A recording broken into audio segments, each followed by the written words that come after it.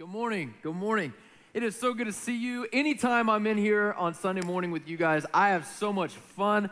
I love being in here with you guys. I want to welcome you to Fellowship Greenville this morning. If you're a visitor, if it's your first time or first time in a while after the holiday season or whatever, welcome to Fellowship Greenville. My name is Matt Densky. I'm the student ministry pastor here, and it's just a joy to be with you guys this morning. I want you to know that you are loved here and you have a place to belong here, and man, we're just so thankful to get to worship with you this morning.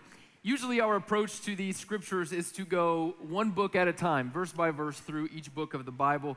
And this morning we're going to continue that same pattern. We've been in the Gospel of John for the past few weeks. We're going to continue in John chapter 6 this morning. So you can already kind of dog ear or bookmark your Bible, John 6, because that's where we're going to be. But first, I want to share just a little bit. I've come to a revelation. I've come to a conclusion in life, and maybe some of you might agree with me. I might even get an amen or two on this one. I've come to the conclusion that food plays a pretty vital part of our lives. Would you amen on that? No? Okay. Yeah, for some of us, more than others, my wife is one of those more. Now, I asked her permission, okay, before you're like, don't talk about your wife. I asked her permission. She's probably watching right now. What's up, boo? I love you. Trent, I love you, buddy. My boys are at home sick, so they're probably watching the live version right now. But my wife is triggered by lack of food. Can anyone relate to this? She turns into someone different when she doesn't eat. Anyone relate to this? One of our first dates we ever had, we're in the truck together, and I could sense something was wrong. Didn't know what. But I was like, man, she's just acting a little different today. Don't ever tell a woman that. But I could sense it, like she was different. And I was like, are you okay? And she's like, yes. I was like, oh, man, what have I done? My wife is, she gets what they call hangry. When you're hungry, you turn hangry. So she's like totally different person, Dr. Jekyll, Mr. Hyde. I've learned that if she does not have food, it is a dangerous person to be around. I've feared for my life at times. Our boys have inherited this from their mom. If they go without food, it's just full-on meltdown, like just crazy, like what is going on? And you just hand them some snacks, and they're like, oh, we love you, Daddy. I love you too, right? Like it's terrifying, okay? My wife needs food. Otherwise, she just turns into this completely different person. Food plays a pretty vital part in our lives. I love food. I don't transform into a savage when I don't have any, but I love food. And my favorite food that I love is breakfast food. Can I get an amen on that? I love breakfast food. I could have breakfast any time of the day, every day. I love breakfast food. My team gives me a hard time because anytime I have a meeting, anytime someone wants to eat lunch with me and they're like, hey, where do you want to go? I'm like, oh, Eggs Up Grill. Let's get some breakfast. I just love breakfast food. And my favorite, one of my favorite breakfast foods is pancakes. No amens on that one. Okay, I was going to let the crowd guide itself there. You left me hanging. That's okay. But I have here a pancake this morning. Check this guy out. Hold on, I'm a little scared to I don't want it to fall off. There we go. Pancake this morning. This guy is 10 inches around, 10 inches diameter here. This is a pretty good pancake. Pancakes are one of my favorite foods. I thought about cooking this live on stage. Wouldn't that have been cool? But then I was like, I don't know, man. Like a live cooking and, fire going out into the audience. I was a little nervous about that. I was thinking of you guys. I really was. My front row of people here. So instead, I just brought it pre-cooked. My wife, my sweetheart, made this for me. She got up early and made this for me this morning just so I could have it as a prop. Isn't she the best when she has food? I love pancakes, man. I love pancakes. I'm gonna try it because I know what you guys are thinking. Like, oh, is he gonna flip this thing? Is he gonna go for it? Should I go for it? Should I try it? All right. Look, this is cast iron. If it flies out, I'm gonna aim for the empty chair, but I can't guarantee. I can guarantee nothing. Okay, here we go. You guys ready? All right, drum roll, please. Help a brother out here. That's a pretty quiet drum roll. Can I get a drum roll? All right, here we go. 3, 2, 1. Oh, I was a little nervous. Pancakes are my favorite, one of my favorites, and I have this problem anytime I go to a restaurant. I'll look at the menu and I'm like, ooh, pancakes. And so I'll get really, really ambitious. I don't know if anyone can relate, but I'm like, all right, I want 3 pancakes plus some bacon, some scrambled eggs, grits, maybe an egg over easy in there, some cheese on top. Woo, now we're going, right? Like I get really ambitious. And then I'll get like one pancake in and I'm like, whoa, I am so I don't know what I'm gonna do about this other stuff. I'm so full. Anyone? Am I the only, I'm a sucker for the pancake trap every time? No? They're so filling. You get through one and you're like, I don't know, I gotta loosen my belt now, right? Every time. And you would think I'd learn my lesson, but the next time I go to a restaurant, I'm like, you know what sounds pretty good? Pancakes. I bet I could eat about half a dozen pancakes right now. I get through one, I'm like, woo, what was I thinking? Every time I fill up on the fluff and I never get around to the wholesome stuff. I never get around to my eggs, my bacon. I'm so full because I've decided to eat pancakes. And as good as they are, and they are good, they're not good for you. Like they're good for your soul, right? Like they make you happy, but they're not good for your body. And I fill up on the fluff every time. In fact, the biggest pancake I've ever attempted to eat, I have a picture up here. It was at this hole-in-the-wall restaurant in East Tennessee. This is the biggest pancake. It was a single pancake on the menu. I'm reading the menu, I'm like, one pan? Sure, yeah. And they're like, no, you don't understand. It's a behemoth. And I was like, okay. So I ordered it. If you guys remember, this pancake, 10 inches from thumb to pinky. To give you perspective, this pancake is probably about 5 of these. 5 of these. And I was like, all right, I'm gonna get after this thing. I started eating it, I'm like, okay. I was deceived again. And I thought I could at least clear like a 6 o'clock to 9 o'clock, you know, like 25. Surely I can get a quarter of this thing. Nope. It looked so pitiful. I was so embarrassed. I was humiliated. I had to ask for a to-go box for my one pancake. They brought out an extra large pizza box. I did like the shame walk out of that. I'm sorry, I couldn't finish it. My brother was there, he gave me a really hard time. Every time, I'm a sucker for the pancake.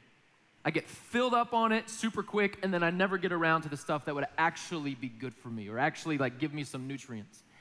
And I started thinking about this this past week, and I started asking myself, man, do we do this in our spirituality? Do we do this with Jesus? Do we do this in our lives? Like we have all these options at the buffet table of life, and we get really ambitious and we're like, yeah, I want this, I want this, I want this, and yeah, I want Jesus too. Like that's the best thing, but I also really like this stuff. And then we start to consume these things, and before we know it, we have filled ourselves up on the fluff of life and have no room left to actually take in any of Jesus and what he has to offer for our soul. I was convicted by this because I realized how often I do this.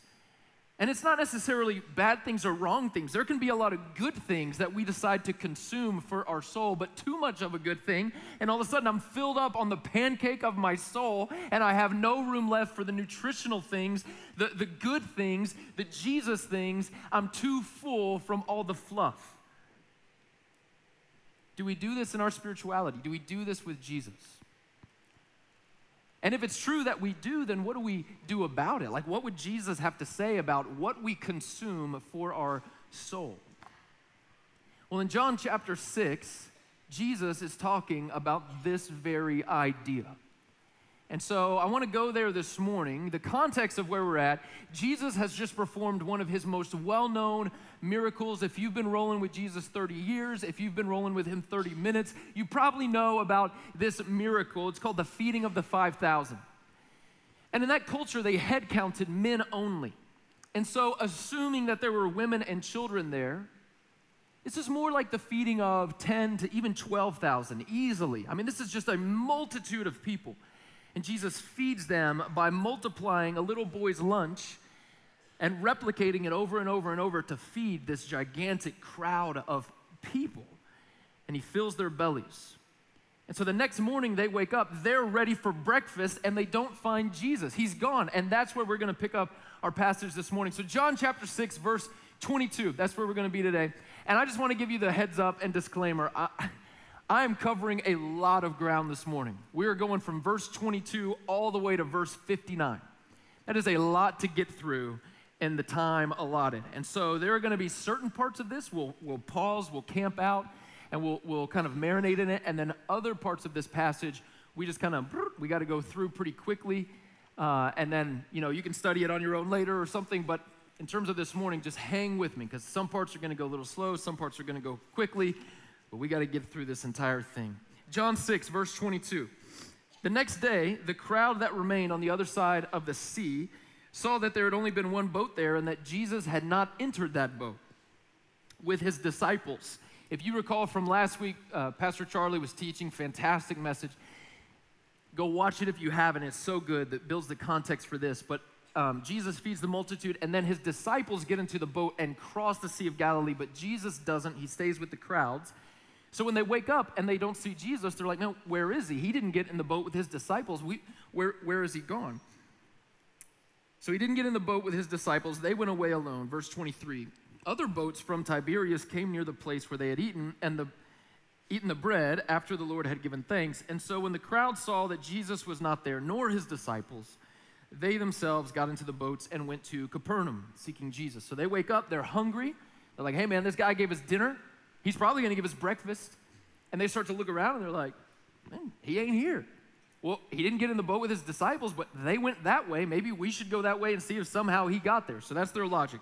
They go to Capernaum, verse 25. And when they found him on the other side of the sea, they said to him, Rabbi, teacher, when did you get here? When did you come here?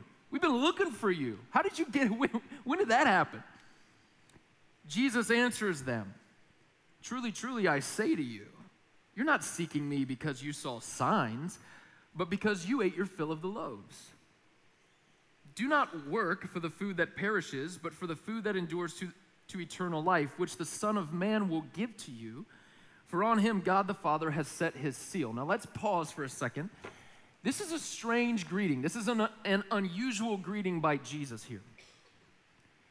And I want to encourage us to approach the scriptures this morning with fresh eyes and fresh ears. Oftentimes, the familiarity of stories can kind of lessen the impact of them. We're so used to hearing them, we kind of forget the emphasis or the punch that they bring. So let's approach this passage as if we've never heard it before. The crowds are hungry. Jesus has given them dinner. He performed this incredible miracle. He gave them dinner. They wake up for breakfast. He's not there. They seek him out. They find him in Capernaum, and they're like, hey, when did you get it? We were looking for you over there. When did you get here? And he's like, you're not here for me. You're not here because you saw me do a sign. You're here because you're hungry. You shouldn't work for food that perishes, but for food that endures to eternal life. That's an unusual greeting. The day before, less than 24 hours ago, the same crowd was met with compassion and teaching and a miracle. The same crowd. And now they seek Jesus out, and he's like, you're here because you're hungry. You're not here because you saw me do a sign. You're here because you want your bellies filled. It's an unusual greeting. They fully expected him to say, oh, guys, you found me. Welcome. Who's ready for some breakfast? We're going to have some flapjacks. I know you guys don't know what those are yet, but we're going to have them. Some Bisquick.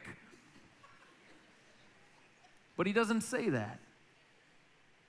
He challenges their motive for seeking him. They expected breakfast, and Jesus starts to ask them this question. I'm going to paraphrase it, but are you here for me? Are you here for me? And the truth is, they weren't. They weren't there for Jesus. They were there for what Jesus could do for them. They were there for what Jesus could give them. They were there because they were hungry. Jesus is essentially calling out those motives of, you're here not because you want your souls filled. You're here because you want your bellies filled. And let me pause here and say, there is nothing wrong with seeking Jesus or asking Jesus to provide for your earthly, temporary needs. Nothing wrong with that. In fact, Jesus all over the New Testament is teaching about meeting the physical needs of people. Visiting those who are in prison, bringing water to the thirsty and food to the hungry, visiting the poor, taking care of orphans and widows. He's all about meeting people's physical needs, but the ultimate desire of Jesus is to meet our spiritual needs. And when we stop at only our physical needs, he begins to kind of poke at our hearts for those motives. That's exactly what he's doing with this crowd. They are there not to seek who he is. They are there seeking what he can do for them. It is a one-sided relationship. It is all the benefits. I'm just here for the miracle, man. I just want some food, but not necessarily you. Jesus says, are you here for me? He calls that into question. Are we ever guilty of that? Pursuing Jesus, not because of who he is, but because of what we're hoping to get from him. There is a lot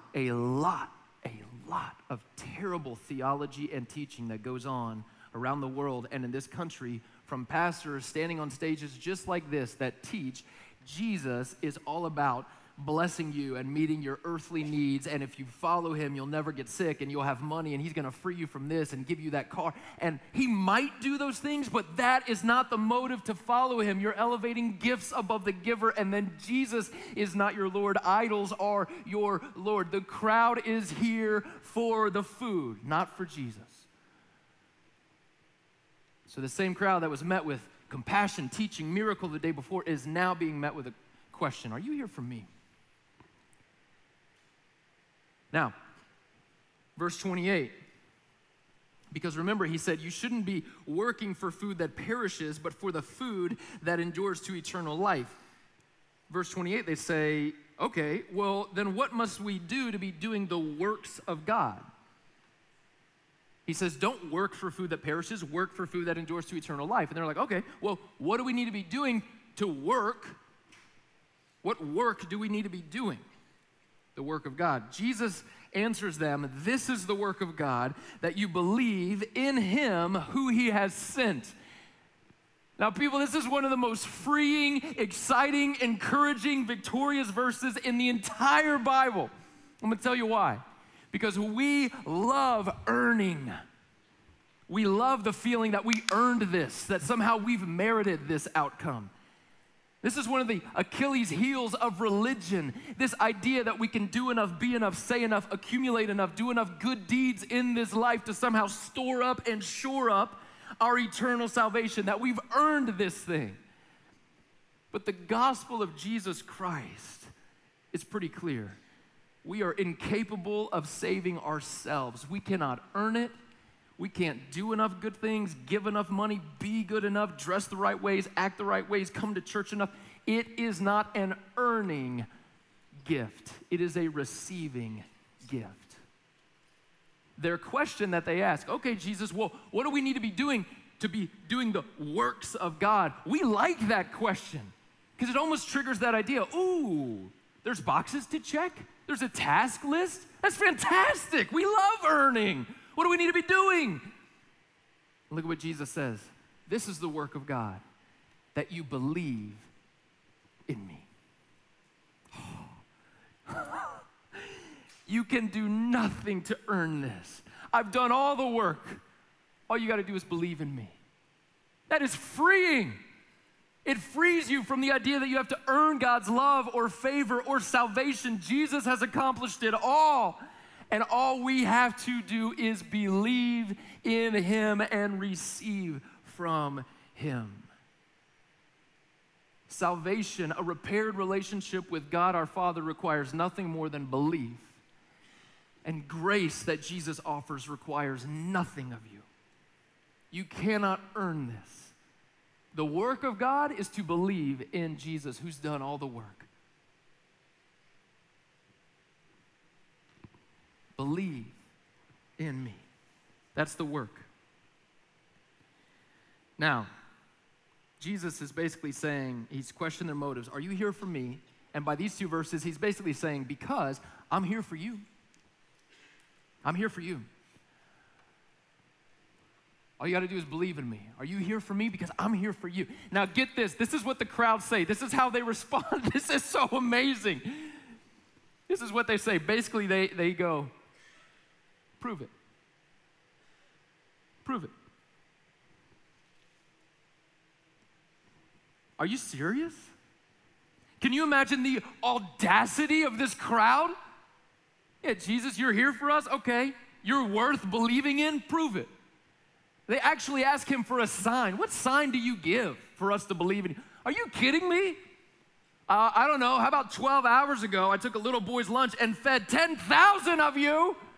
I just walked on water to get here. Those ain't good enough? Prove it. Why are you worth believing in?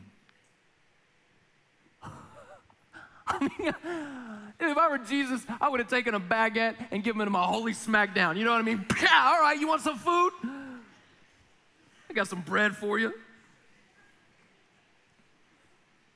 Just kidding, lighten up, okay? Look at what they say to him. Verse 30, they say to him, what sign do you do? That we may see and believe in you. What work do you perform? Prove it, Jesus. You're worth believing in? Why? What do you got to offer? Can you imagine? Can you imagine having just seen the day before his miracle and then coming at him like this? Prove it. And then I started thinking, and I was like, man, maybe I'm not too far away from that mentality sometimes too. Because here's something I know about myself. I can forget. I can forget. I can forget how good God has been to me and my family. How he brought us through that tough season or that tough time. I can forget his faithfulness. I can forget his blessings. I can forget all the ways that he's worked in my life over the years. I can forget. And then here comes another hard time or another season, and sometimes I find myself there saying, man, God, where are you? Don't you love me? Don't you care anymore? It's that same prove it mentality. Man, if you did love me, prove it. If you are here, prove it. I mean, I'm not saying those words, but that's essentially the heart posture. Where are you in this time? And so we find ourselves praying a prayer that goes something like this: God, would you give me a sign? Right? Because all your faithfulness and everything you've done in my life and all the ways you've revealed yourself to me and creation itself and all the ways that I've seen you move and bless and be present, it's not enough. I need more. And so we start praying for signs, and we do the strangest things, don't we? Like we'll tuck away into a bedroom. We'll turn all the lights off.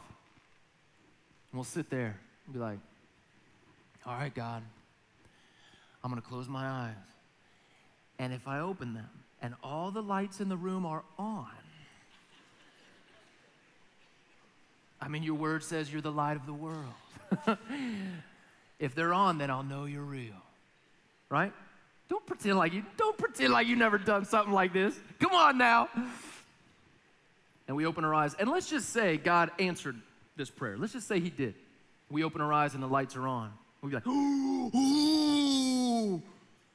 But then all of a sudden we go, maybe just one more sign though. Maybe just one more confirmation, because you know, power surges happen. That could have been some like Duke Energy swell of power. Maybe it just flipped a switch. I don't know.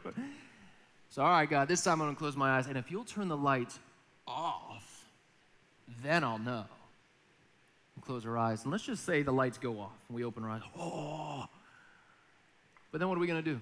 Well, you know, maybe a tree limb fell on a power line somewhere. Could have knocked the power out at the exact moment I prayed that. Why not? Okay. So then okay, God, just one more confirmation. I'm going to close my eyes again. And this time when I open my eyes, if you've turned the light bulb like a different color, if it's like green, then I'll believe in you, right? When our faith is based on miracles, it's no longer based on Jesus. It's based on what we want from Jesus. The amazing thing about Jesus, his ministry stood on two legs: the Word of God and the works of God. And any time that he performed any miracle at all, it was always partnered with the Word of God. But the Word of God did not have to be partnered with the works of God, miracles. They were like, they were the supplement to aid people in belief, but they weren't the main thing. The main thing is Jesus and his word. And if that's not enough for us, no miracle and no sign will ever be enough for us. It turns Jesus into a genie, granting us wishes, not into a savior, redeeming our soul. The crowd's faith is based on signs. All right, what do you got for us then that we could actually believe you? Really? Because I just did that miracle. Yeah, but that was good, but it wasn't like great or anything.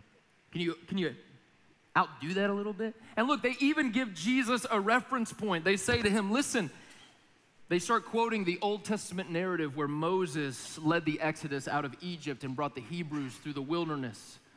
The Hebrews were hungry, and so they told Moses, hey, we're hungry, we have no food. Moses talked to God, and God made bread rain from heaven. Flaky, sweet bread. Oh my, if we walked out of this building today and Krispy Kreme started falling from the sky, is that not heaven on earth? Okay, so they're like, we're hungry, and God makes bread rain from heaven. The crowds quote that exact miracle to Jesus. They say, hey, what do you do? What sign do you have that we can believe in you? Verse 31, our fathers ate manna in the wilderness, bread from heaven. As it is written, he gave them bread from heaven to eat. So what do you got, G? I mean, dude, you multiplied some food. That was amazing, but you actually had to start with that food to multiply it. Moses just, bread came from nowhere. So what do you got like that? That's the sign we'll believe in you for. Jesus says, okay.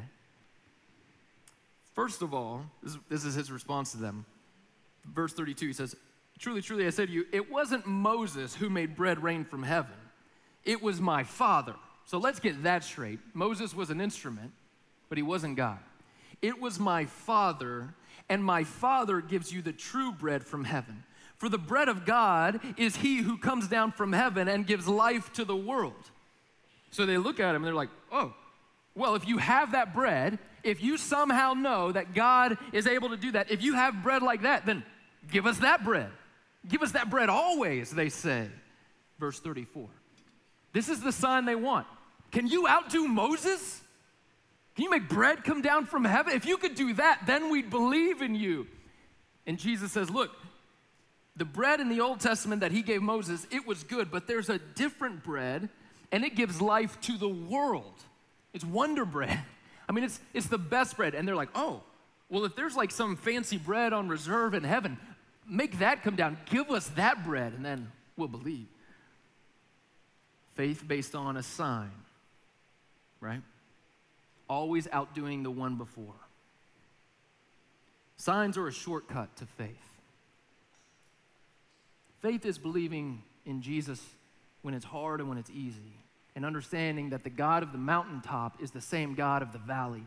And when we are at our deepest and darkest moments, God is there just as he is when we are at our tallest and highest. That's faith. When we start praying for signs, it shortcuts this entire journey of learning how to trust in God through thick and thin.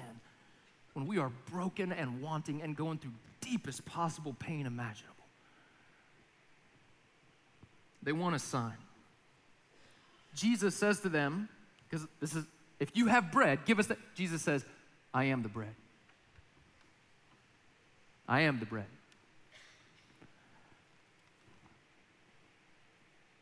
Well, what now? I'm the bread. I'm the bread of life. Whoever comes to me shall never hunger. Whoever believes in me shall never thirst. I'm the bread from heaven. Now remember, sometimes our familiarity with a passage can limit the shock and awe nature, the freshness of what's going on here. So you gotta approach it with fresh eyes. Think about this context. They want something from Jesus. They want food. He's like, I have food. There's bread from heaven that gives life to the world. And they're like, well, give us that bread. And Jesus says, I am the bread. Do what now? Because look, he didn't say, I'm like bread. I'm similar to bread, and I'll explain how. That'd been an interesting simile there. No, he didn't say I'm like bread. He said, I am the bread. What? That doesn't make sense. You're not bread. No, I am. I'm the bread of heaven. Whoever comes to me shall never hunger, and whoever comes and drinks shall never thirst. What? You ever met someone with like a really strange nickname, and they like insist on being called that nickname? It's like, hey, Jimmy, call me Tree Trunk. what? Yeah, I'm like, I'm a tree trunk. Okay, we don't talk to Jimmy anymore, right? Okay, cool. Yeah, like he's weird. Jesus is there, and they're like, what bread do you have to offer? He's like, I am the bread. I am bread. I'm like, no. What? This guy, are you hearing this? Am I the only one? This guy's a man saying he's bread. You guys hear how odd that is, right? Remove yourself, please, from the familiarity. This is odd.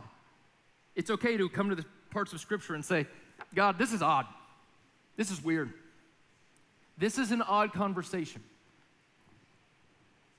I am bread. But I say to you that you have seen me and yet you don't believe. All that the Father gives me will come to me. And whoever comes to me, I will never cast out. For I have come down from heaven, not to do my own will, but the will of him who sent me. And this is the will of him who sent me, that I should lose nothing of all that he has given me, but raise it up on the last day. For this is the will of my Father, that everyone who looks on the Son and believes in him should have eternal life, and I will raise him up on the last day. I'm the bread of life. This is so odd. Like, Jesus is saying three things in this passage that are just like, what is he talking about? They're so significant, and he goes through them so quickly. First of all, he calls himself bread. That's strange. I am bread. Secondly, he starts talking about a father. My Father has sent me. I'm here to do the will of my Father. And be like, oh, what is he talking about? His Father? This didn't come up before. What's this? And then he starts talking about resurrection.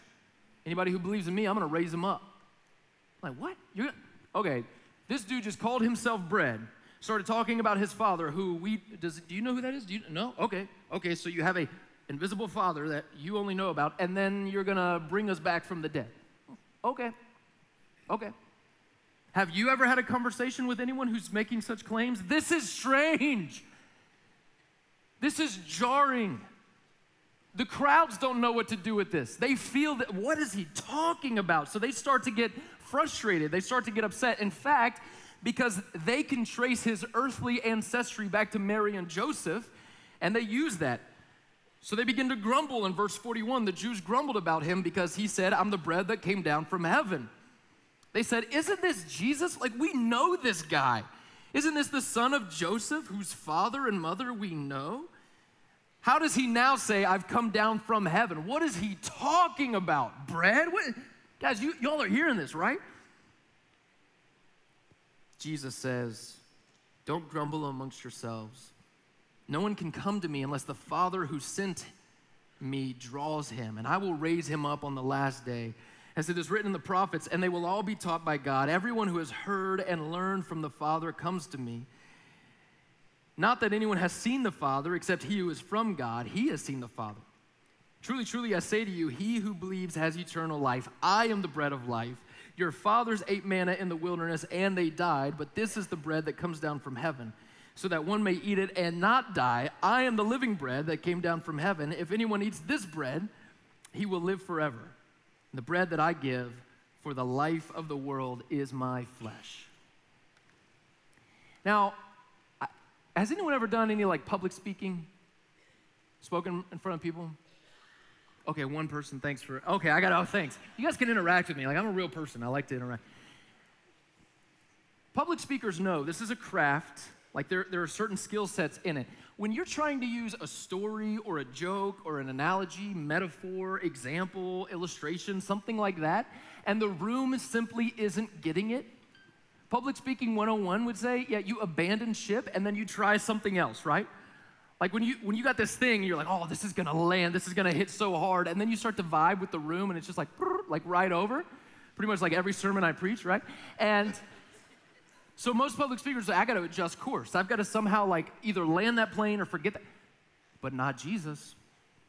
He's over here talking about he's bread, he's got a Father, he's going to raise you from the dead. And be like, what? Who? You're from Mary and Joseph. He doesn't throttle back. He puts the pedal down and he starts pushing this thing forward.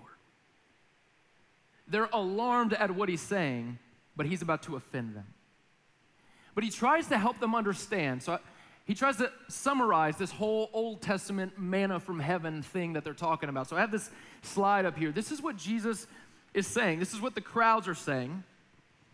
They're saying, look, in the Old Testament, heaven gave us bread to meet our physical hunger. We were hungry, and bread came from heaven so that we could eat.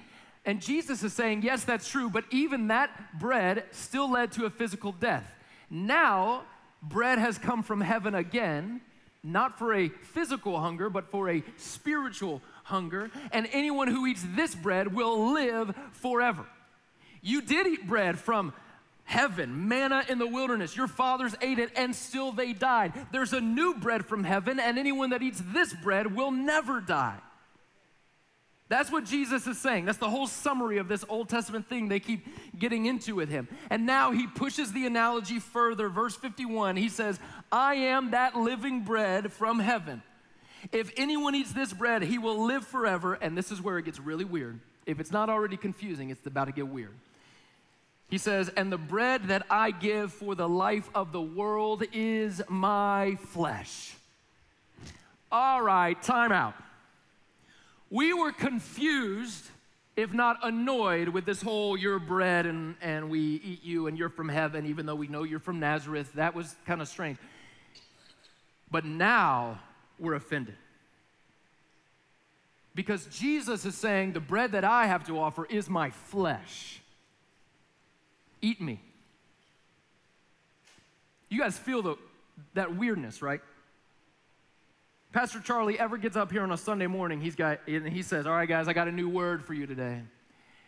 And the word is life. But in order to have this word, you must eat my flesh.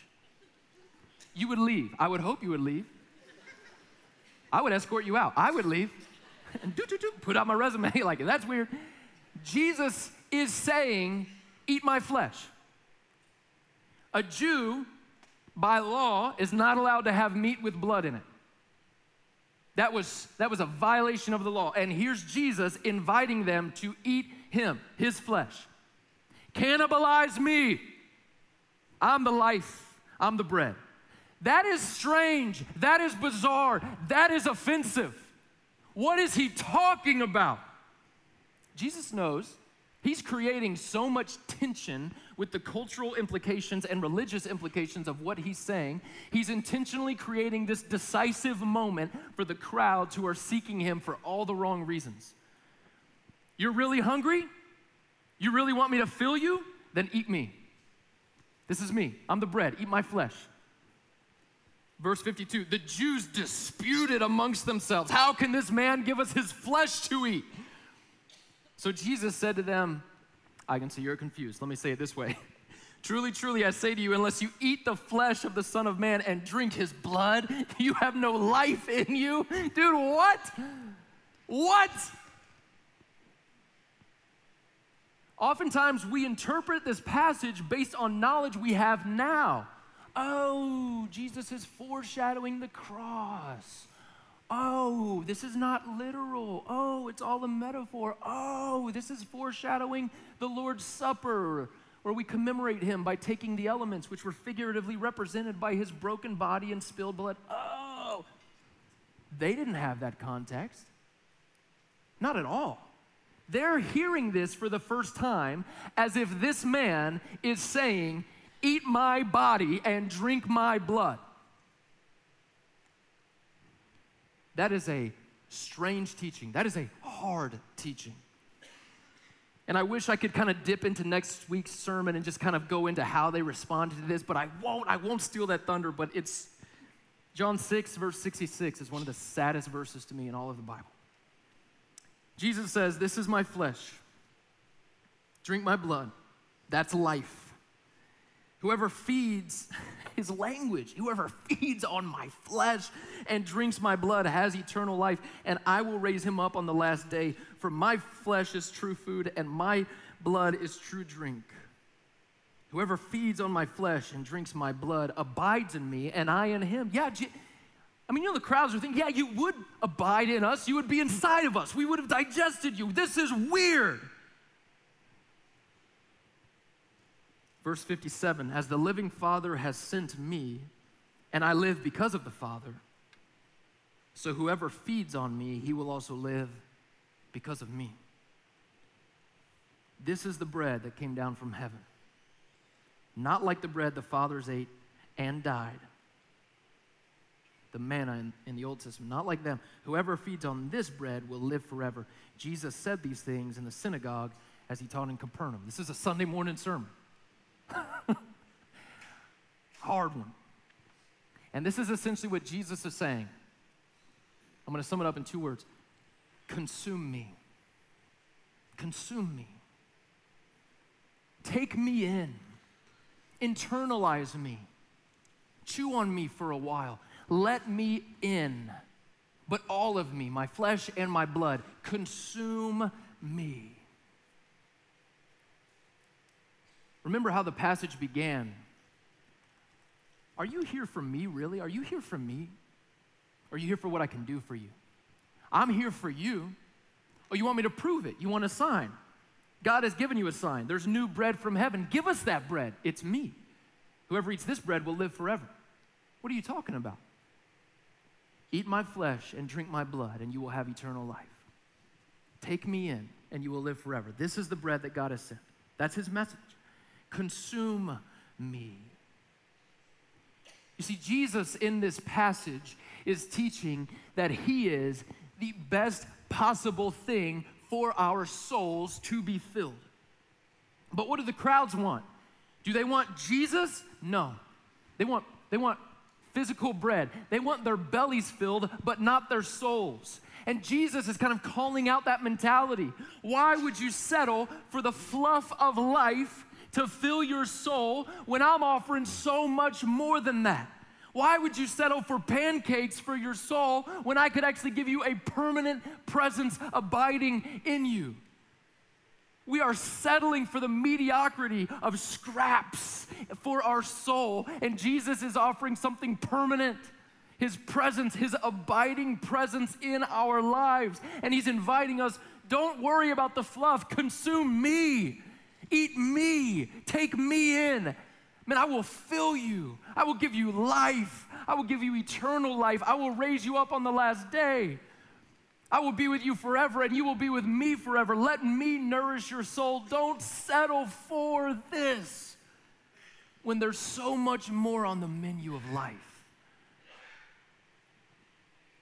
What are we trying to fill our souls with?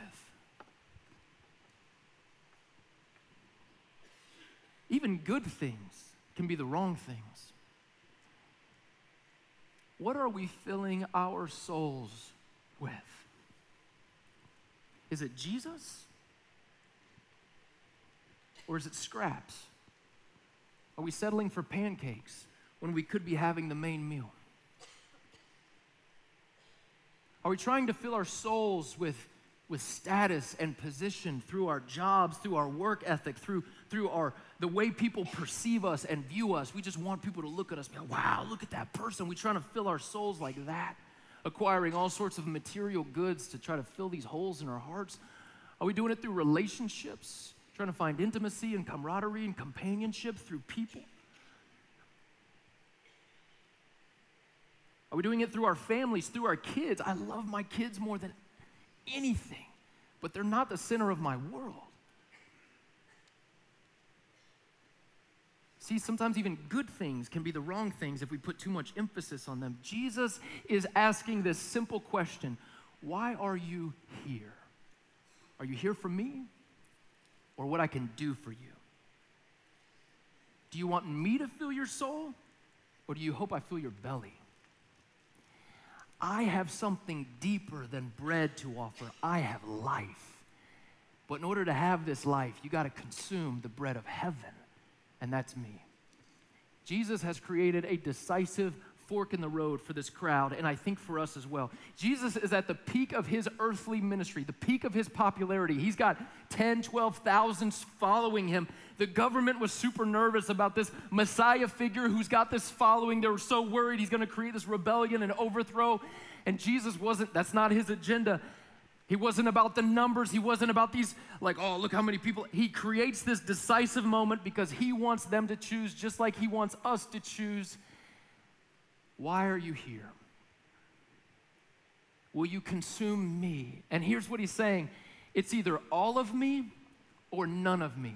But I will not be the pony trick God who does a few miracles for you and performs a few signs for you when you need them. That's called a vending machine, and I'm not a vending machine. You can't punch in a little bit of faith and hit D6 and then out comes a miracle. It's just not who I am. But I will offer you life, and a permanent one and an abiding one, and you will live forever with me, but you have to consume all of me. He's inviting us off of the fence. Don't straddle the fence. Don't go at it half and half. To approach Jesus that way, we're seeking all of the benefits and giving none of the sacrifices. We just want what he can give us, and we're giving nothing in return. Jesus is saying, I'll give you life, but it's all of me. Will you take me in? All of me. And let me fill your soul and stop settling for scraps. That's the word of God. That's the message Jesus gave. And it is a hard one, and it has been wrecking me all week. We're about to enter into a time of response to this passage, and I really could think of very few passages as appropriate as this one to enter into a time of communion. But we're about to pass out the bread and the cup, and we're about to remember the sacrifice of Jesus, that his body was broken for us and his blood spilled for us. And as we take these elements, I hope and I pray that our hearts would be postured towards God in a way that says, these aren't just elements. This is a representation of what Jesus did, and I want to internalize that. I want him to change me from the inside out. Let me pray. Father, we love you. And we pray over this time. We pray that, God, that our hearts would be yours, that we would consume Jesus, that we would internalize Jesus, that we would make him everything our life is about, that he would get to decide how we spend our time and our money and what we do and where we go. God, we thank you for the life that we have in Jesus. I believe it's the best life possible. As we pass out these elements, I pray that you would bless them and bless this time. And Jesus, please pull our hearts towards you. We need you. As we sung a minute ago, every hour I need you. Your teaching is hard sometimes, but we need that. We need our hearts to be poked and pricked and prodded. Let us never grow comfortable in our faith, but continuously seek you out, the filler of our souls. Jesus, we love you. We ask these things in your name. Amen.